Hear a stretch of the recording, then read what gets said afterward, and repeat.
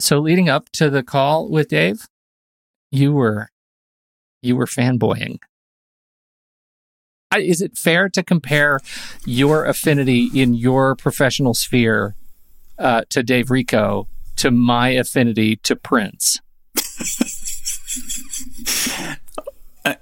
Well, it's going to be a lot closer on that comparison than their outfits, I'm sure. If we're going to make a comparison between Dave and Prince, probably the analogy is closer where you were headed than Dave is an exceptional dresser and flamboyant. No, he is since this not. is an audio podcast, I am not tested on that. They can't even look it up.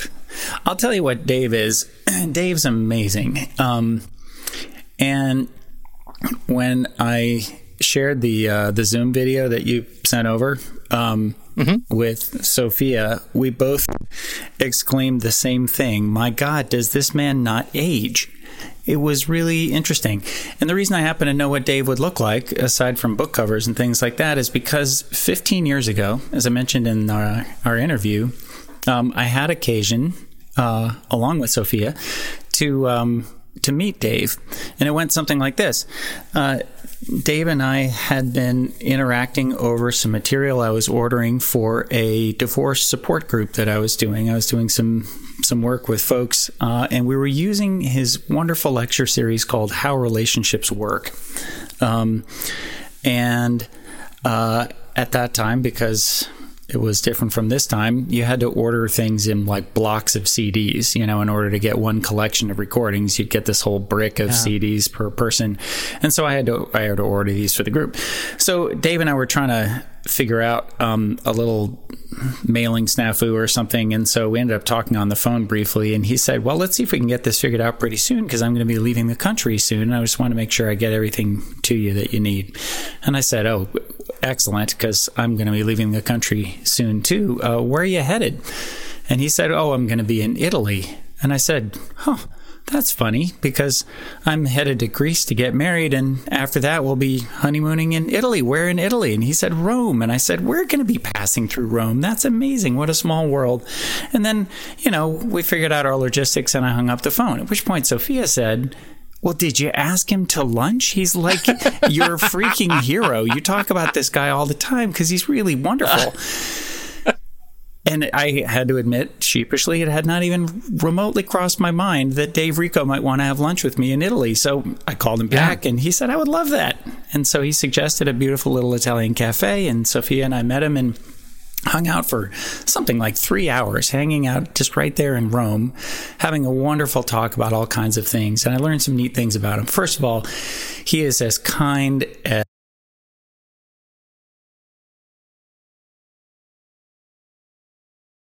and there is a reason in his lectures he can quote so much amazing material, and that's that he has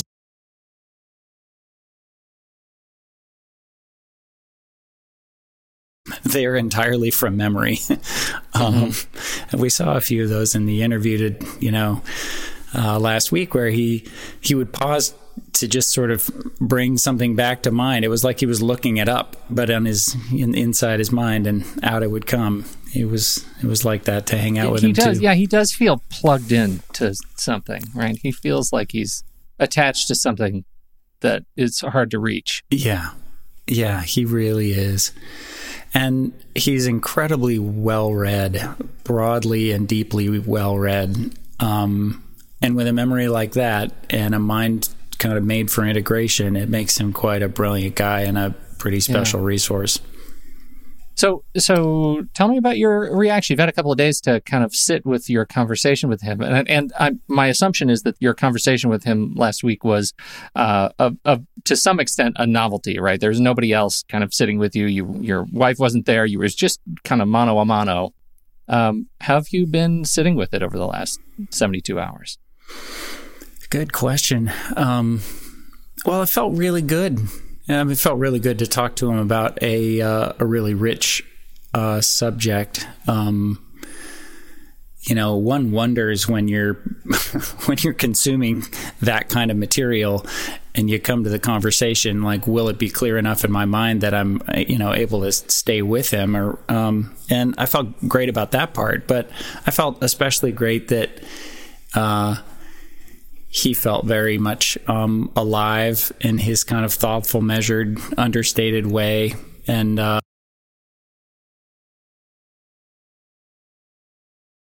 he also didn't do, you had mentioned that he was such a great teacher and also quite an economist of language. And he didn't leave you hanging once. Yeah, he's a generous conversationalist. Yes. I thought that was very powerful. Yeah, he can be very brief with his words, especially say via email or something like that. Yeah. But as soon as the conversation started, it wasn't that way at all, and it wasn't that way in person, over lunch either. He's very generous.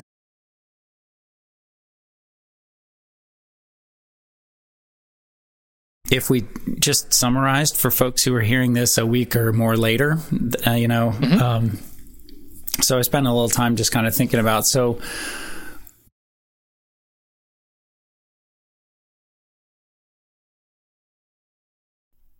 it feels a little presumptuous.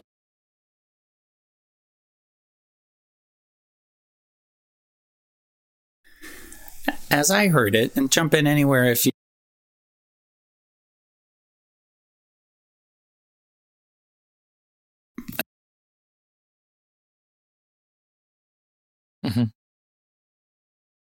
an ironic title if there ever was one. Yeah, it's a little guy that contains an awful lot, and I think part of why he calls it little is because it's in fact a small book, right? I mean, it's like if you took the other book that it's based on, his wonderful book, The 5 Things We Cannot Change and the Happiness We Find When We Embrace Them, and you were to just take your highlighted elements and summarize them perfectly, that you'd get this book. But it means it's quite dense. And so he's talking about this basic idea that life includes many givens, but only a few that will apply to every life and every person. So imagine just trying to do that for a minute. Like, what's true for everybody? That right in itself is a fairly remarkable intellectual pursuit. And he said, I got interested in this subject based on the beautiful and what he called very mature prayer that's made famous in the 12-step process, known now as the Serenity Prayer. God grant me the serenity to accept the things I cannot change, the courage to change the things I can, and the wisdom to know the difference. So he's looking at what are the... And he boiled it down to 5. And... audacious. I know. I mean, right? Can you imagine having that kind of mind? Like, I'm going to boil it down to 5 true things for everybody's life. And here's what he came up with. And then he finishes and says, nailed it. Right? Like, that's amazing. Drop the mic. Yeah, right. Except he's so humble, he would never do that. It's just... He would never say that. This submission, this offering. So here's what he comes up with. Number 1, every relationship, every life, every career, everything will change and end. Number 2, things do not always go according to plan. Yeah, that's for sure. Can be a hell of an understatement when you're looking at fairly big things like, parenting or divorce. Career, money, divorce, right. Yeah. Life is not always fair. Yeah. I mean, that is tragically true sometimes, and sometimes true in just sort of silly little ways, but it's clearly present in my life. I'm sure it is in yours, and often for me it's unfair in the privileged generous direction, right? Yep. But it hurts when it's not. Pain is part of life. Number 4 and 5, people are not loving and loyal all the time. There's something I admire and something that drives me a little bit crazy about how simply and plainly he puts these. Yeah. It's very even, right? I mean, it just states it very succinctly. Yeah. So if these are the 5 givens, he then goes on to talk about how, especially the egoic part of us, which we might think of as, so if our spirit is wrapped in a physical body so that we can be on planet Earth, our psyche is wrapped in a kind of egoic body that lets us function in the walk-around world, right? It is the separate self that thinks he's Dodge, right? It's kind of a mind-made self that from a profound spiritual point of view doesn't really exist, but for now it's the wave in the ocean, right? This wave is different from all the other waves, and it's called Dodge. That's the egoic self. And there's a healthy ego, and there's also this inflated ego, as Jung would say, this part that's got kind of this inflated sense of separateness and that is working harder than it should or than is functional to create safety. And that part of us is working to keep us safe, especially from these 5 things. It's trying to deny that they're there. It's trying to ignore how much they hurt. It's trying to buffer ourselves against that pain. It's trying to control our experience of it. He talks about the face of ego, F-A-C-E, as fear, attachment, control, and entitlement. These are the ways in which the ego is functioning all the time. And its favorite sport, as he says, is retaliation. When it's not getting what it wants, when it doesn't get its way, it tends to retaliate. It's bitter about life, or it's bitter about the people who weren't fair to us, who weren't loving every minute, who weren't, or becomes willfully blind to the pain of others who are experiencing these things. Yep. Or we just want to fix it because we don't want to just finally deal with the reality that other people hurt sometimes and there's nothing they can do about it. It wasn't because they did something wrong. Or because we weren't there to advise them. So he then says, so if the ego is kind of trying to control that stuff all the time, this refusal to allow in these givens really is an act of control, born not of being selfish or demanding, but just out of our fear of life's inevitable grief. Control is about grief. We just don't want to hurt. And grief has got a kind of hurt that's different from so many of the other hurts because it's recognizing there's nothing I can do about it. Like when we grieve somebody who's gone, who's left us or has died, and it's too late to do anything. We're just left with the sadness that it happened. He lays these out. The sadness for what we lost, the anger that we lost it, and the fear that we'll never get past it. How do you rationalize these 5 elements with, Pete gestures broadly, the world right now? Like, right, you're talking about sort of the deeply personal, interpersonal grief, and there is eschatological grief right now just waking up and attempting to go outside. Yeah, that's a hell of a good question. Let me see if I can finish this little summary real quick, and then I want to jump right back to it. We'll start there. Does that sound okay? Okay. Yeah, it's fine. As we continue to try to assert control over things we are not meant to control, the ego builds. Our sense of separateness builds. And so does this low hum of kind of desperation that goes with failing to control the uncontrollable. And I love his quote, "Our life is a seesaw tottering between terror and control, as long as we stutter at the word yes." And the yes he's talking about is what Carl Jung would call the unconditional yes. This is the radical acceptance in Tara Brach's way of talking about it. Tara Brach. What I love about this is it's far more than just an act of sanity, like stop banging yourself against a brick wall. It's not a door. It won't open, right? He's saying it's more than just an unwinnable war. It's that we become far more open, loving people as we allow in the vulnerability of our true circumstances. We listen differently. We love differently.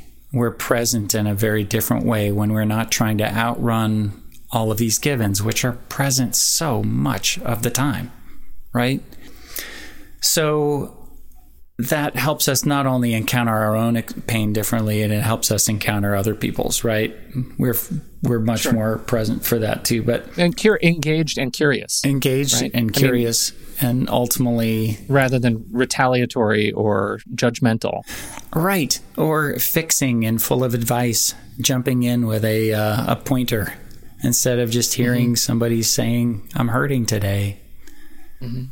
As we walk down this path, what he would say is that we really expand in our humility and our courage to influence the world in loving ways at the same time. and that the combination is vital to our being our truest, most mature, spiritually mature selves. That the deep, truest self in us grows immensely when we can combine this humility and courage that goes with accepting life the way it really is, and the way it really is for all of us, and showing up differently in that way. But also that what this offers is a kind of peace, a kind of serenity that is not available otherwise. It's not one way to get there. What he's saying is it's the only way to get there. And that's part of why all of the spiritual paths include so many elements of surrender. Back to your huge question, how in the world do we look at these 5 gigantic givens? Yeah, I just feel like some, and this is what I'm trying to do as I'm listening to that conversation between you, is to take the personal experience and the guidance for navigating the personal experience of, ownership, the weight of grief, the weight of sort of trauma, and getting through that, and feeling like I'm doing all the things. Let's just say I've hit level 5 and I've rung the bell and I'm doing all the things, and I still open the door and I see this world. And in my world, it's literally on fire, and people are suffering at a rate that I've never personally seen. And we're dealing with a country that is culturally sort of tearing itself apart based on popular media and mass media and observation. And so there is a certain, I think, a certain crisis to acknowledge that I'm curious how you feel like you're able to integrate and pivot these learnings into navigating the world right now. That's a beautiful question. As you're talking, what I'm aware of is it really helps me understand why I feel as stressed and tired as I do right now, and why I'm sorry to heavy up on that. No, stuff. You're good, man. I mean, this is the reality. This is what he's saying is This is what we lean into instead of leaning away from. Finally turn around in the saddle and at least face the direction the horse is walking anyway. And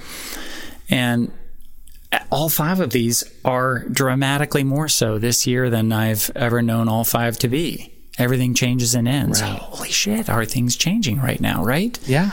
Right? Things are absolutely not going according to plan. It is not fair the way they are going. Pain is most decidedly part of this year in so many ways. And are people not loving and loyal all the time in 2020? Yeah, and for all of this. Some, that experience of experiencing other people not being loyal and loving is new. Yeah. And the new is jarring. Yeah. So here would be one example of how this book has affected me in a small way. Just last night, a friend of mine posted a reminder on social media about something President Trump said quite famously a little while ago, and I think she was hoping to put a little reminder out there that this is not the president she would like to have in office. A full-on firestorm ensued, right? Like, we got folks who were saying, well, Biden's worse, than other folks who were saying, you've got to be freaking kidding me, and back and forth it goes. And the person who was, most fiery in her resistance to this post makes the statement, well, all men are pussy grabbers, or most men are pussy grabbers, she says, which starts just the whole thing got even more and more kind of outrageous. I can't hear that without feeling the hair stand up on the back of my neck, right? Right. It is centrally why I hate Facebook. Right. So fair. Absolutely fair. And there are a lot of people, maybe some who are listening, who would say, yep, that's true. And others who would say that's really not true and really unfair. Most of the people who were part of that argument only got more angry. Yeah. I think largely influenced by Richo's book, I found myself pausing, leaning back a little bit into what I think I know as a trauma therapist, and realizing, okay, there was the moment she said everything we needed to know. That was it. Yeah. Yeah. Because there's real pain here. Yeah. You don't say something like that if life didn't teach you something pretty cruel. Now, well, right. And everybody who's reacting to that comment is only reacting to a symptom. Right. Of her pain. Right. Right? Right. Okay. Right. Which can either completely normalize Trump or can make both candidates who are both men sound like they're equally lecherous, dangerous people. So what the heck? Let's go with a guy who lines up more with my, political preferences. But my friend happened to reach out by text, and so I just shared with her, the moment she said everything you needed to know was this one. This is the part where she was just telling you, this isn't the conversation she can have. It's because it's not coming from a rational place. It's coming from pain. It's something different. Pain is part of life. Folks are not loving and loyal all the time. And the retaliatory ego jumps in for everybody, and look at us go, right? And so rather than jump into that whole mess and make it worse, I was able to say something caring to her that let her turn around and be a little more caring to this person. And it was a calmer, sweeter, and far more serene evening than I would have had if I had jumped into the outrageousness of, I can't believe someone would say that. Well, and that's the good human thing to do. And it just demonstrates that I chose a different path, which is I don't engage on Facebook. Like, I post on Facebook to the extent that my job requires it. And I don't engage because I feel like I'm learning something, right? Every time we have these little conversations, I'm learning about like where my muscles are toned. Yeah. And where they're most sort of twitch reactive, and maybe, and clearly the opportunity for me is to tone them in new directions, right? But to be protective, and I think this gets back to Richo's stuff. Like, for me, I needed to protect myself and others by disengaging from inflammatory conversation. Absolutely, and that's not crazy by any means, right? And largely, I've made a lot of that same choice. I guess it's an example of one of the places that's most inflamed, where I found myself more available to feel compassion than I might have otherwise.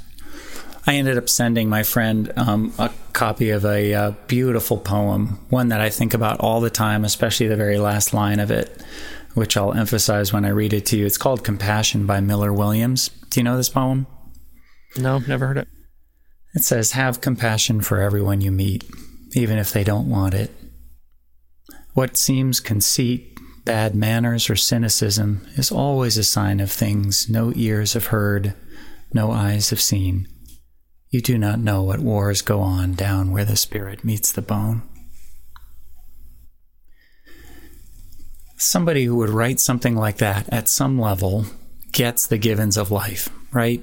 This is somebody who can write something that loving because at some level he knows pain is such a part of life that you can just assume that retaliatory BS we're getting from that person comes from a hurt place, not from somewhere else. Yeah. Well, that's where I find so much of the struggle that I reflect on with this conversation is that aspirationally, I feel like if I aspire to deliver good in the world, then I'm finding myself being more reactive and more responsive as the world continues to do crazy things, in my view, and incapable of responding in a way that delivers good in the world, right? Yeah. Because the veil drops so quickly when I hear that kind of stuff that I'm incapable of seeing around that corner, like you just demonstrated. And that's, I really, I aspire to that. I aspire to having the ability to see without the fog of confused rage that this is where the person told me everything I needed to know. Eventually I get there. It's not like I'm incapable of complex thought, but my trigger finger is too heavy. Yeah. Yeah. I really get it. I have got a lot of that in me, man. Like I am a heartbeat ahead at absolute best working with people all day long because I find these give-ins almost intolerable sometimes. I don't want to be in a world that's not fair. I don't want to be in a world with this much pain. I don't want to be in a world where beautiful things are ending all the damn time. And I have a really hard time believing in those endings when hard things are happening right in front of me. It feels hard to believe they're going to end. It seems like they just get worse kind of stuff, right? This is hard. Right. And I appreciate, I was thinking a little bit this morning, like, so how does this conversation with Dave compare to the one with my brother Ben in our first episode?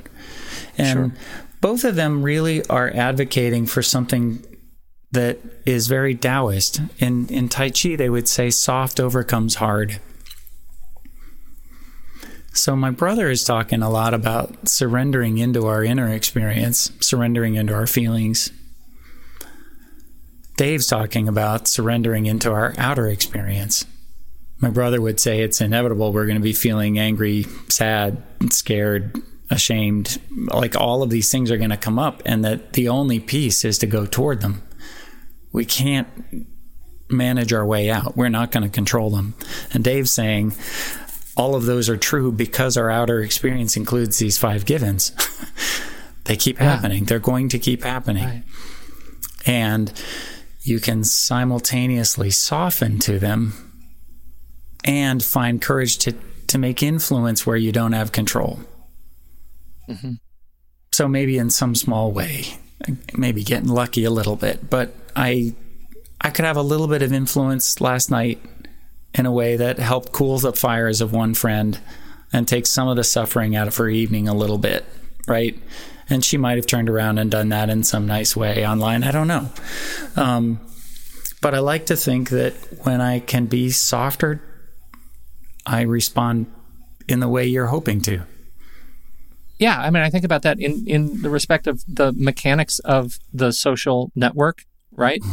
That we know that negativity bias, right? It reproduces itself very, very quickly.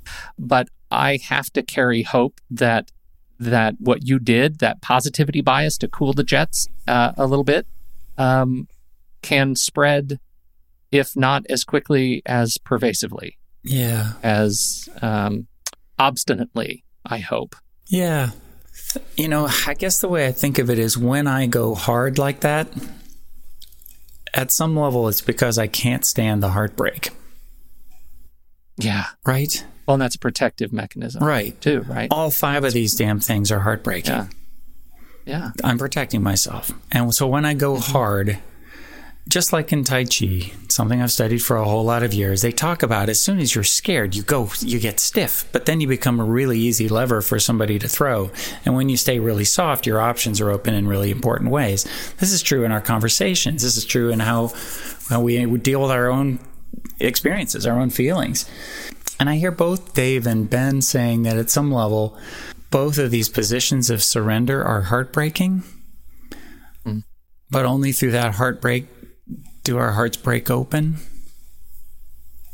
right? Yeah. Like what you're talking about is a very open-hearted, undefended way of being with people.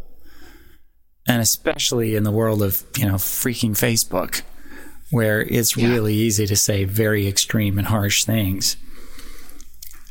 We're likely to feel very heartbroken. I feel deeply sad beneath all my anger that the world can sound this crazy right now. Yeah. Right? I mean, I hear things that make no sense to me. And I think I make no sense to them, and that's heartbreaking too. And on my better days, when I can release this control over inner and outer circumstances and everybody else, I can sense into what Dave's getting at, that there's a kind of serenity, a fulfilled peace maybe, that really was the object. I mean, it was the goal of all my defensiveness and all of my goal-directed willfulness. I just wanted a sense of fulfillment and peace. Sure. Does that make sense? Like, how weird is it that surrendering to these givens it gets me there faster than overcoming them or attempting to. Mm-hmm. Mm-hmm. I had this conversation with a colleague who was talking about, we were actually talking about parenting, right? We were talking about parenting stuff, and I had made this deal with my son that, if he kept his grades up through middle school, that I would get him a new phone, and he'd have a choice of whatever phone he wanted if he kept his grades up. And I thought that's a lever that I would pull in my world, or have pulled, and I would respond to that in a certain way. Like it's an if then statement. And his response was, so like, what kind of phone do I get if I don't keep good grades? He just immediately sees through it and is like, what are the consequences of the easy path? And I think about that. Things do not always go according to plan, Peter. Oh God, he's too smart for his own good. And so I think about that in terms of the consequences and punishments of living right now, right? The consequences are the if-then statements, right? That if I behave in a certain way, then I expect a certain result. The punishments are the surprises, right? And in parenting, you want to set up if-then statements that so that we're on the same team. Like, gosh, it's a real bummer you didn't keep your grades up, and the consequences are you don't have choices as much as you would have, or whatever the case is. But the punishment is you didn't keep your grades up. You're grounded. It's a thing that just comes out of the blue with a hammer falls. For me, waking up every day, I felt like I had an understanding, at least at some rudimentary level, an adult of some decades, that I could get up out of bed and understand the consequences of the choices I make. And the weight of the world, when I reflect on Richo and the truths, is that my interaction with the world tends to end more in punishment than in consequence. Because the if-then statement is, if nope, right? Like, it's just, you thought you knew what was going to happen, but it turns out you don't. You don't know anything about what's going to happen next. And you just have to be able to adapt. And that's hard. Yeah. That's hard to learn. Yeah, it is. It is hard. How do I go soft for a moment before exerting influence and finding a way to rise up, bravely and dust myself off and head for what I want. Yeah. Another place this really shows up, I think, in ways that are really challenging, is like, what do you do when the appropriate response is outrage? Yeah. Right? Yeah. And because I'm human, I'm going to have my own sort of worldview about what things most outrage me, but I can't pretend that folks of other political persuasions don't have every right to be outraged by things that drive them crazy too, or that we don't all line up on the same side of outrage about some awful things we see sometimes. What do we do? And it's really difficult to be soft and take action, right? Like, yes. The fear is I won't have the energy to do something if I'm too compassionate. And there's a little bit of truth to that. Natalie Burke is a wonderful writer, and she tells this story about, and she writes from the perspective of just like African American advocacy, right? Black advocacy, capital B, Black advocacy. And she says, on being an ally, she says, let's say I'm going to war and I'm in the trench with somebody, and I look to my right and I see somebody who looks like you, talking about middle-aged white guy, and who says, yes, I'm all for the cause. And then I turn to my right and I see a guy who looks like me, whose survival depends on winning this fight. Who am I going to trust more, right? In this fight, I'm going to trust the person who understands the context of my experience, so that they understand the sort of battle that I have to wage when I have to go hard. And the person on the other side, who's in it because they know philosophically whatever the cause is the right thing to do, they have an easier out. Yeah. They can leave. their survival does not depend on change. Right. And that's an anchor for me right now. Is just reflecting on that perspective. When you go hard, if you're always going hard, then all you have is just this one note signal. Like you can't ever adapt. Yeah. I don't think. I guess what I would add to that, though, and that I've heard, friends of color point out to me quite explicitly is, and yet both are absolutely needed in that trench. Yes. Right? Yeah. The other is, the person whose survival depends on it, who knows every lick of that pain and who is as outraged as she, will absolutely be able to go hard with her when it's time to go hard. But that's not always the most influential response. Right. The outrage is absolutely justified, but sometimes the response is softer. It's to say, hey, it's not just you very bad person who's racist. It's everybody. We all have got these biases, and we have got to figure out a way to talk about them rather than act them out. And this can lend, a different response sometimes from the other side. Sometimes when we go soft, it softens the other side. When we can cool, it cools the other, And so we all need to be in this together in our different ways. Well, it's exactly, you just said, I feel like I want to frame that because like that experience, exactly what I was getting to. Influence does not equal outrage. Right. Right? That's or is not equal to or greater than outrage. Right. And outrage does not equal influence. So just because my friend absolutely, in my mind, trounced this person point by point with lots of help, on why this was just not an acceptable statement from a future president, it didn't in any way change the other person's point of view. It didn't work at all. It just hurt. And the more the person hurts, the more sure they are they're fighting against badness, right? We're going to learn from Ted Klontz in our next interview some really wonderful stuff about how confrontation is one of the hugest obstacles to change. It doesn't work. Yeah. It wants to work. It damn well should work, but it doesn't work. The research is real clear. It makes me throw up in my mouth a little bit because that's instinct. That's like human instinct. Of course, confrontation works because two people will get into a ring and they will slug it out until one is standing. Right. And that's how change happens. Right. And that's the winner. Victory. Right. And it's a particularly Western view of conflict too. I think Western and Western European. Right. So, we won World War I.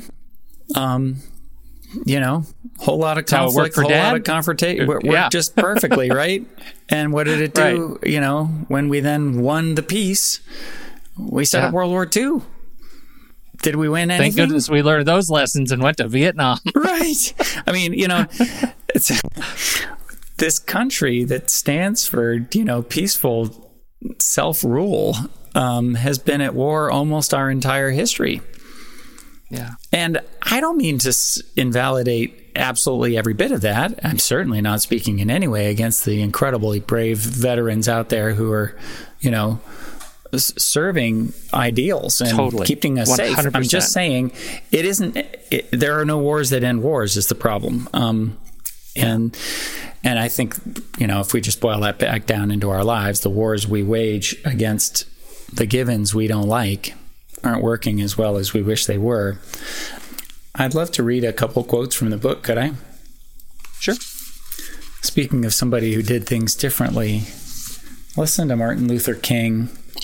This is such a lovely piece of writing about kind of his understanding over his lifetime about the value of losing the fight for control. He writes, "My personal trials have also taught me the value of unmerited suffering.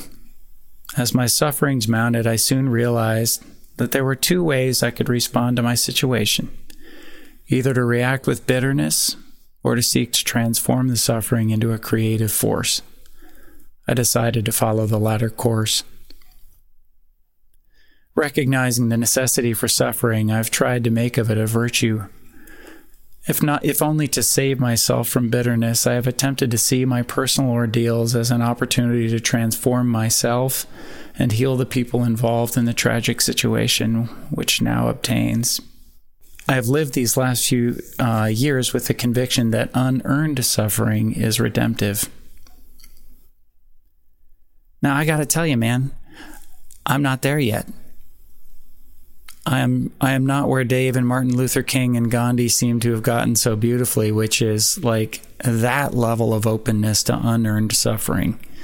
There is still a big part of me in resistance, but I can feel it softening as I read this book.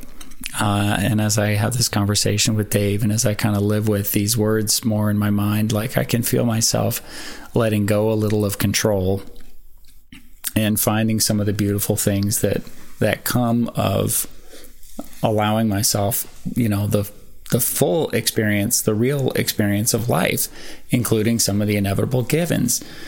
There's another beautiful part of this book. Beautiful is not the word. Really informative. This is helpful because there's a part of this book, page 106, where he starts to lay out really clearly, point by point, what are some of the things we get from losing our fight against these givens? Because otherwise it's just sort of this weird general promise that we grow spiritually mature. What the hell does that mean? Whatever does that mean? Yeah, I mean, I feel like that's a different conversation. What does it even mean? I think what he's saying might help us just to hear the details. So he's saying only in changes and endings do we find out how we hold on or let go. We learn a ton about our attachment, right? The places where we're really not in flow with where life wants to go. We are exerting will, right? Mm-hmm. He adds, only in failed or foiled plans do we find out about a larger plan afoot that has our best interests at heart, trusting the heartfulness of the universe and discovering our spiritual potential. So he's talking there.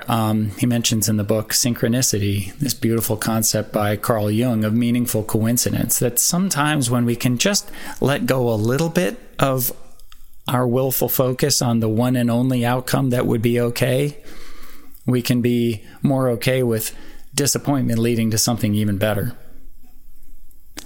He says, only when things are not fair do we find our dark side, which seeks retaliation, or our kindly side, which looks for restoration and lets go if restoration cannot happen. Sometimes we're in relationships where restoration isn't possible. This is really an abusive exchange, and we have no choice but to let go. But first, we soften and we find compassion and we move with them in a more loving way to influence this relationship to heal, as King was talking about. Only when we suffer, that is, with, pain is part of life, do we find our courage and our depth and learn compassion for others' suffering. And only when others are disloyal and unloving do we find out if we can really love. Right? It's easy to love somebody who's a piece of cake. Right. Who's only doing the good things. It's hard to love somebody when they've just said that one thing that you had to respond to. Ouch. When they just said that one thing that you find so personally, culturally disagreeable. Yeah. And still see their pain. See through the comment to their pain. Yeah. So from his point of view, like this entire thing, what is spiritual maturity? It is love. And I was like, what is that? What does that mean? And then I realized, name anybody, historically or in the present, you think of as spiritually mature. I defy you to think of a single example of somebody you think of as spiritually mature who doesn't show themselves to be profoundly loving when others can't be. Every one of them. Christ, Buddha, Muhammad, over and over and over, right? All of them are examples of folks who seem to find love where love seems not to be. This is beautiful. Two quick examples come to mind before we wrap up. And then I want to read you a quick quote and we'll stop. But I've heard a lot about Mandela's days in solitary confinement, where he was sentenced to daily beatings. And he realized what was killing him weren't the beatings or the isolation. It was that he had nobody to love. And he came to a very purposeful decision that the only people to love, because they were the only ones he could encounter at all, were the guards who came to beat him. So he chose to love them. And he said, I can't tell you that the beating stopped because they were ordered to continue. I can tell you that not a single guard could make it more than a week after that without asking for a transfer. Wow. Another example is of a Buddhist Lama that was held by the Chinese for some time and likely tortured and so on. And in his interview talking about this, he shook his head and said those were very dangerous times. He was asked, what do you mean? Do you mean, did you fear for your life? And he said, well, sure, but that's not what I was referring to. It was very dangerous because I almost lost compassion for my captors. So that's a kind of spiritual maturity that's beyond me, Pete. Yeah, yep. I can see by the look on your face, you're like, yep, not there yet.